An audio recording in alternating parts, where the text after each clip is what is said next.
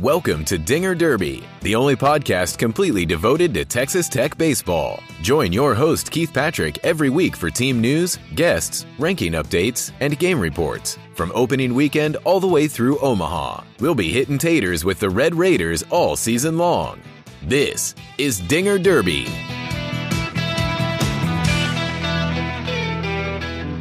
Welcome into the Dinger Derby podcast, the only podcast devoted 100% to Texas Tech Red Raider baseball.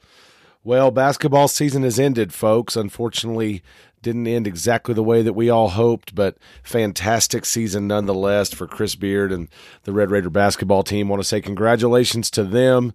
Just so proud of the way they've represented Texas Tech University, proud of the way they fought and scrapped, dug in there, really bought into the system and to the things that Chris Beard has brought to them, and just so proud to call myself a Red Raider alongside those guys. So I hope they go on to bigger, better, fantastic things in their lives, or the ones that are staying, I hope they dig right back in and get to work and thinking about what they can do next season. I'm just really impressed with what they did. But now I feel like the collective attention of Texas Tech, as the mourning begins to subside, the attention is starting to turn towards Texas Tech Red Raider baseball. So that's a good thing for sure, but got some catching up to do, folks. If you're just now starting to think about Texas Tech baseball, the team's 22-9 on the season.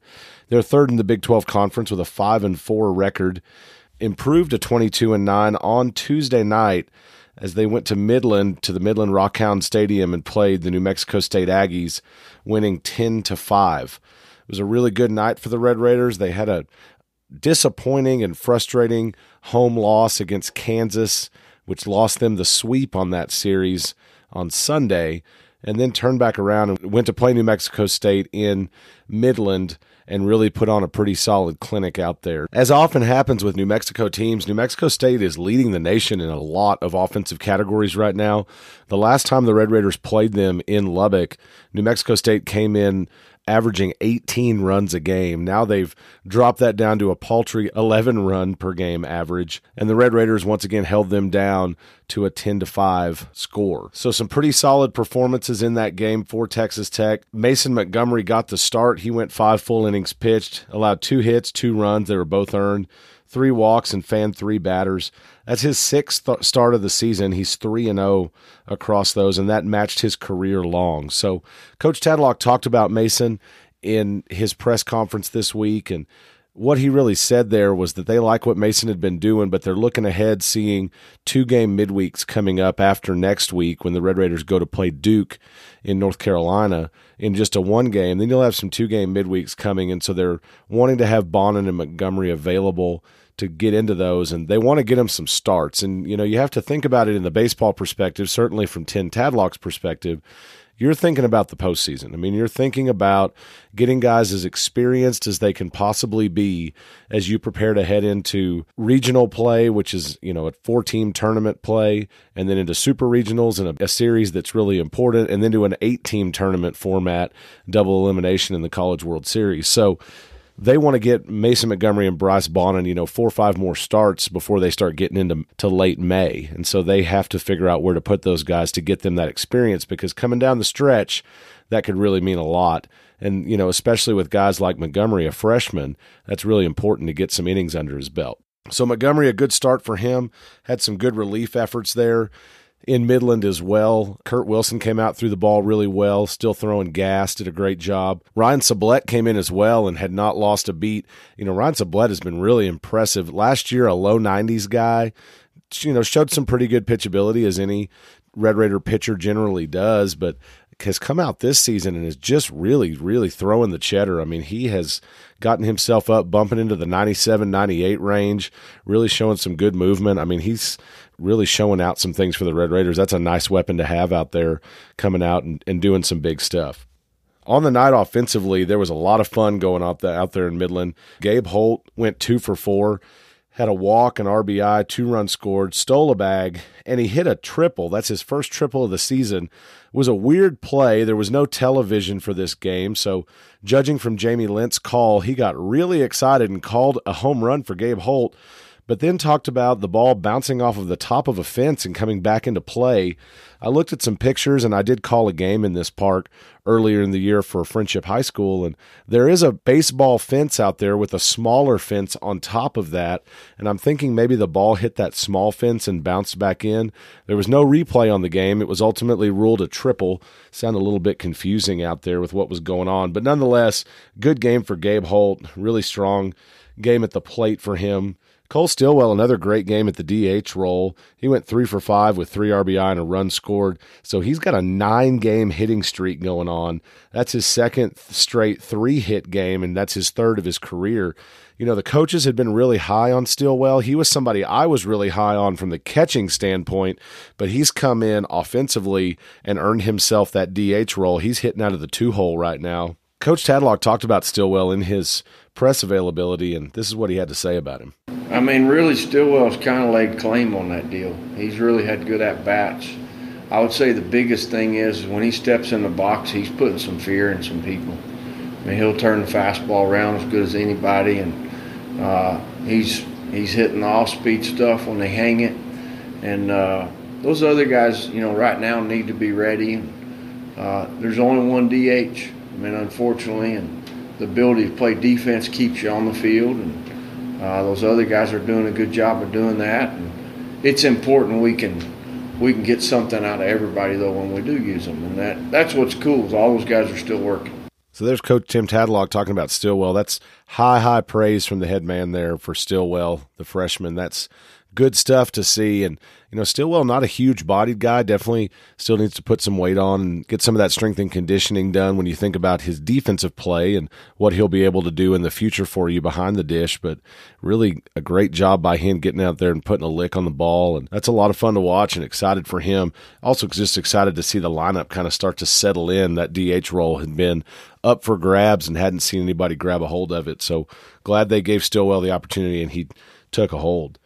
Max Marshak, another good day for him, 1 for 3, a walk, an RBI, 2 runs scored. He scored a home run, and finally, Max Marshak got his inside-the-park home run, something Coach Tadlock had been dying to do, sending him home.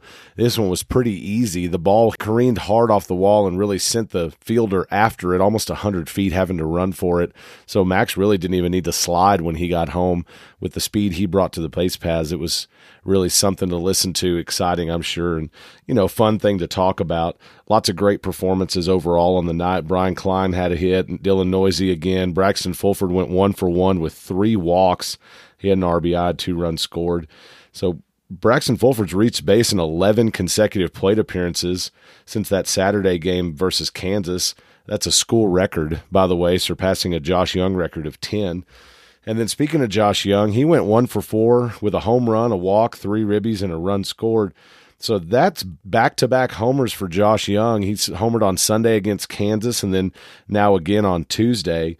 That's his 4th of the season, and he's had his 10th multi-RBI game. He has 30 RBI on the year. And then that was also Josh Young's 14th walk during Big 12 play. He leads the conference in walks. So, you know, we've talked about the slow start for Josh Young. He's still hitting 330 or so before, and then now he's kind of picked things up a little bit. In the press availability, Cameron Warren was asked about that, as was Josh Young, and everybody kind of is seeing now he's about to come on. And I don't think it was ever a matter of Josh Young not seeing the ball well, but if you think about it, when you become the dude, everybody plays you different. Josh Young talked about how the demeanor of the defense changes when he steps in the box, and he can see that. Everybody has the same tracking software and the things that scout players, so they all know exactly what his tendencies are. They're playing him well. They're putting exact shifts on him and playing him deeper, that he lines out a lot more often than he did. Of course, he's getting more walks and getting put on more, but I think now you're starting to see him adjust to that some and put barrels on balls the way he wants to. So I think you'll see Josh Young continue to push back forward a little bit here, but hit with a little bit more power, which is what I think we expected from him this season. You're going to continue seeing him getting played tough and really be a difference maker when it comes to how defenses are approaching the Red Raiders. But Josh Young's a good player, and he's going to get out there and he's going to continue to battle and work through the frustration no matter what. So the Red Raiders defeat the New Mexico State Aggies 10-5. They had a late bus ride home and rolled back into Lubbock. about 2:30 in the morning, and they'll put a little bit of work in and then hop on a plane, and they're going to Morgantown, West Virginia this weekend. They'll be facing the Mountaineers on Friday at 5:30 Central, Saturday at 3, and then on Sunday at noon. All of those are supposed to be on Mountaineer.tv. I don't know much about Mountaineer.tv. I'm going to be surprised if there's not a charge of some kind to watch for the weekend. Of course, all games will be broadcast on the Texas Tech Sports Network, Double T 97.3, Double T 97.3.com, and their mobile app. And you'll have Jeff Haxton now on the call and Jamie Lent doing color commentary for him. Always enjoy hearing Jamie and Gus when they're together early in the season, with basketball season coming to a close in the final game of the season. Red Raiders in that national championship game. Now you'll have Jeff Haxton back, putting the dynamic duo of he and Jamie Lent back together. So let's talk a little bit about the Mountaineers and what the Red Raiders can expect from those guys, and then we'll wrap this thing up. So overall, the big name that you're going to hear from West Virginia will be their Friday night starter. He is undoubtedly the ace of their rotation. It's Alek Manoah.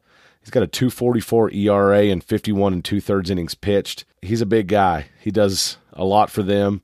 He's 4-2 in his 8 appearances. He started all those games. He's got a 2.44 ERA, as I said, but his whip is a .96. He's definitely a guy that throws it hard. Batting average against on him is a 191. He's only allowed 1 home run on the season and 7 doubles in that time. So several of the guys talked about him. Cameron Warren remembered how hard he threw. He's just good. Coach Tadlock really complimented Manoah as well, talking about last season, anything that the Red Raiders did against him, they would have definitely earned it. For a little bit of comparison, the last game that Manoah was out, he fanned 11 batters in 8 innings pitched. He's the National Pitcher of the Week this week. So as I said, 8 innings pitched, allowed 3 hits, no runs, no walks, 11 strikeouts in 102 pitches. Just really, really a strong outing for him against an Oklahoma State team that is certainly not untalented by any means. West Virginia on the season, they didn't challenge themselves a whole lot early in the season. Kennesaw State, Georgia Tech, Canisius, Georgia Southern, winning and losing kind of back and forth. They did play a 3-game stand in Corvallis against Oregon State. They lost that series, but they weren't bad games necessarily. They did lose the first one 9-2, but then 4-2 on the Saturday game, and they actually ended up winning the Sunday game 2-0. So taking one from Oregon State at home and keeping another one pretty close, definitely not a bad showing at all. They'd swept Kent State. This is all early in the season. Split a midweek with Morehead State. Split a series with William and Mary.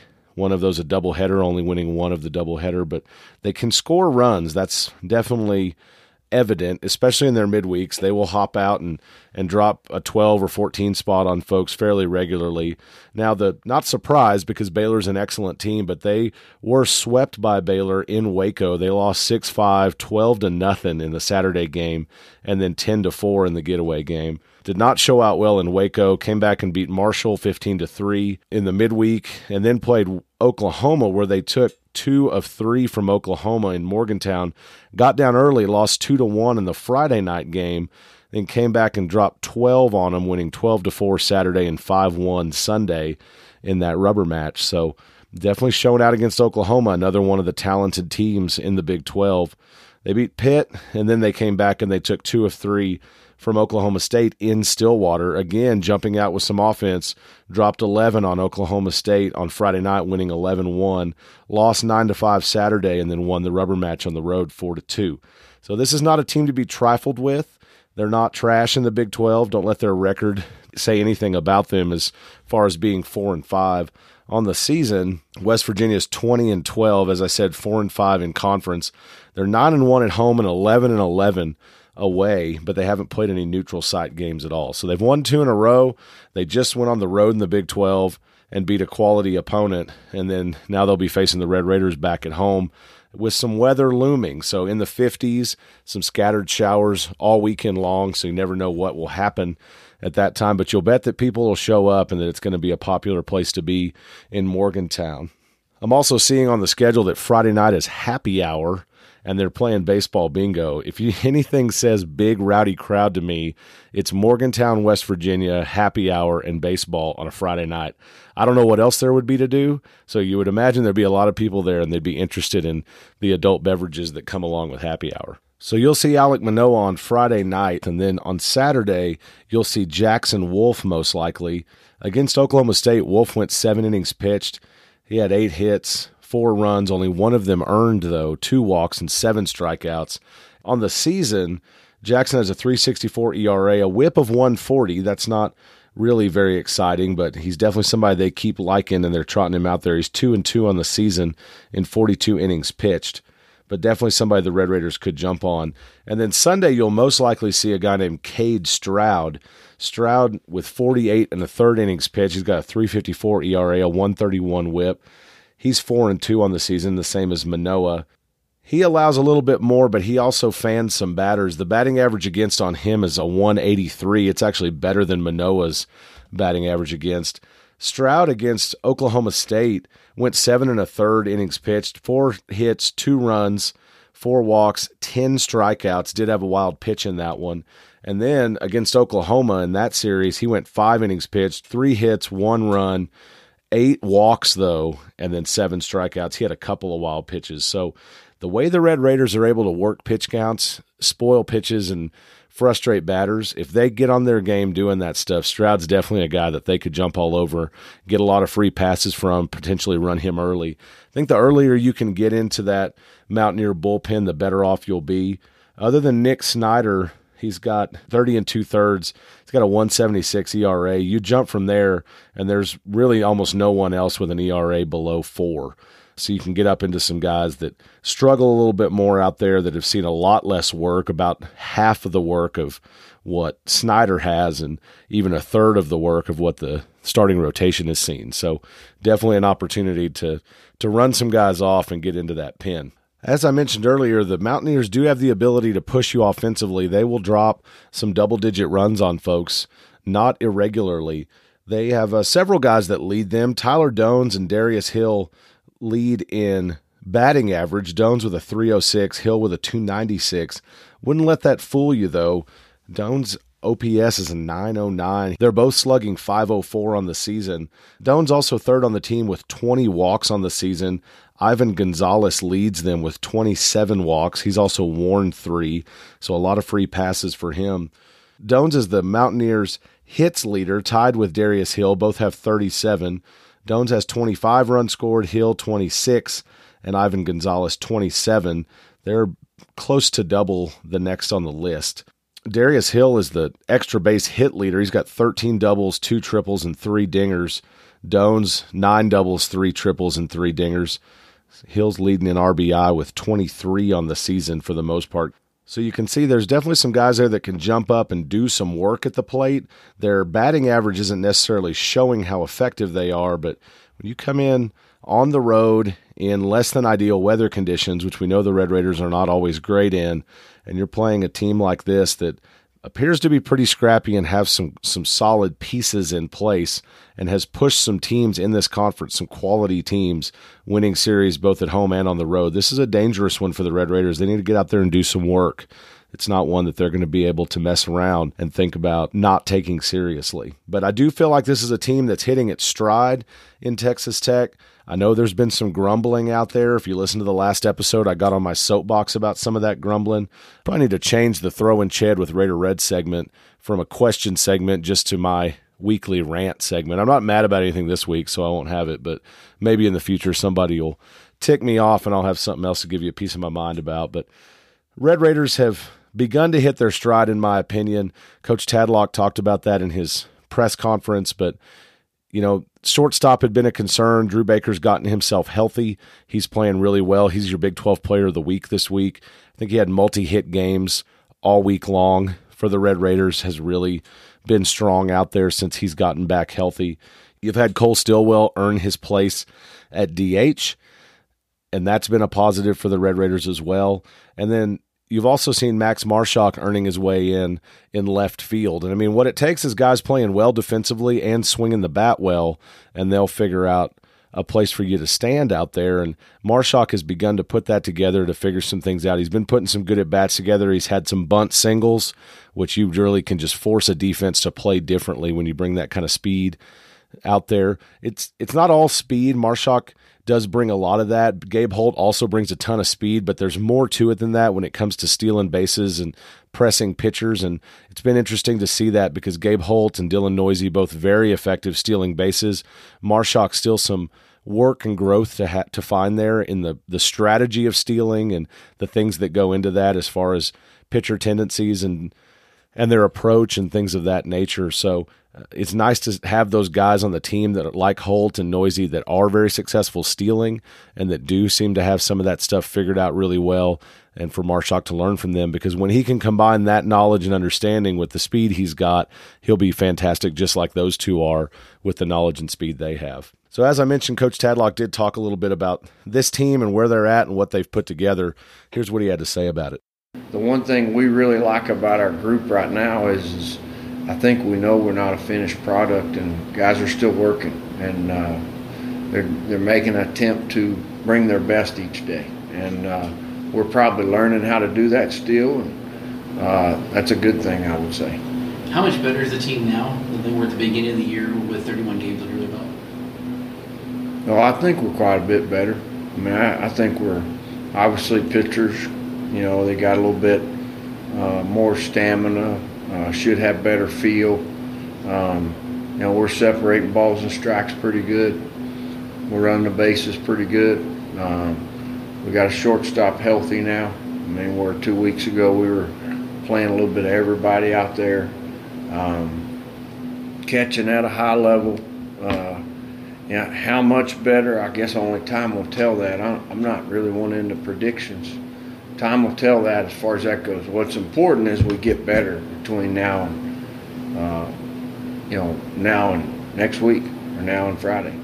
Well, there it is, and that's where the mindset has to change, folks, when we think about baseball and we think about this team. It's so easy to get frustrated when you see an error, you see a kid that's still figuring some things out. You know, there's guys on this team that people are grumbling about that were playing high school baseball this time last year. There's guys on this team that are going to prom last year this time, and it's important to remember that there's a lot to learn. There's a big learning curve going from any high school baseball program to an elite Division I college program and all the demands that go along with that. So they're putting it together.